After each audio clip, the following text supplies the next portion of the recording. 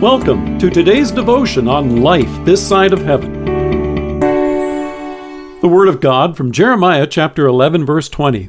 But, O Lord of hosts, who judges righteously, who tests the heart and mind, let me see your vengeance upon them, for to you I have committed my cause. Jeremiah was tired. He was tired of watching God's truth get trampled by the lies of the false prophets, and he was wearied by how the people welcomed their deception.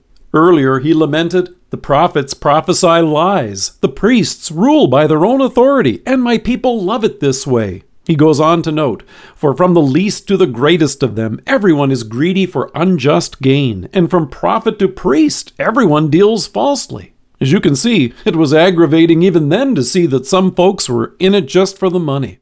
Now, on top of that, God had just revealed to him that the hometown crowd, in their desire to silence the prophet, were plotting to kill him. We're told, "Therefore this is what the Lord says about the men of Anathoth who are seeking your life and saying, 'Do not prophesy in the name of the Lord, or you will die by our hands.'" Flabbergasted by this news and fatigued by what seemed to be an uphill battle, the prophet came before the Lord and said, "O Lord of hosts, who judges righteously, who tests the heart and the mind, let me see your vengeance upon them, for to you I have committed my cause." Now, at first that sounds like, "Let 'em have it, Lord." And there's probably a part of us that may feel like saying, "Amen, get 'em, God." After all, it's hard to hear God's word get twisted into saying things it doesn't by false teachers today. It feels even worse to hear it mocked or dismissed completely.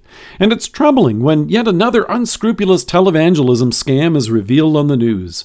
It may even begin to feel that, given all the opposition, the task itself of sharing God's truth and salvation in this world is impossible. So, feeling kicked around now and in danger for his life, who could blame the prophet for wanting to see a little payback, right?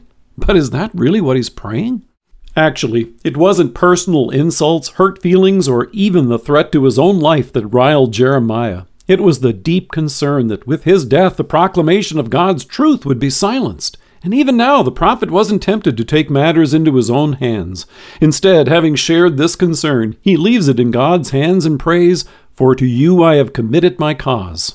In what follows next, it's clear that God's timetable is not ours. In fact, for the nation and for Jeremiah, things would get worse before they would get better. So he braces him for this and says, "If you have raced with men on foot and they have worn you out, how can you compete with horses?" Now, at first, that may sound silly. How can a man compete with a horse? However, did you know that every June in Landward, Wales, they hold the annual Man vs. Horse Marathon? It's a 22-mile race over rough terrain that pits runners against riders on horseback. And in 2004, a fellow named Hugh Lobb was the first man to beat the horse, and it's been repeated since. But God's promise is even better. In Isaiah we hear, "He gives strength to the weary and increases the power of the weak. Even youths grow tired and weary, and young men stumble and fall. But those who hope in the Lord will renew their strength. They will soar on wings like eagles. They will run and not grow weary. They will walk and not be faint." God renews our strength as he reminds us in his word and assures us in the Lord's Supper that the victory over sin, death, and the devil has already been accomplished. It was won for us when his Son stepped into our place, ran our race without sin, gave his life for us on the cross, and stepped out of the grave on Easter morning.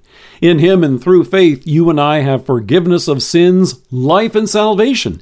And by God's grace, he renews our strength, enables us to share this good news, and cheer one another on to the finish line. Let us pray. Our Father, hallowed be thy name. Thank you that your saving word continues to be taught among us in its truth and purity. Amen. Thank you for joining us. If you are listening to us by podcast or on Alexa, we invite you to browse the resources that are available on our site at lifethissideofheaven.org. God bless you and have a great day.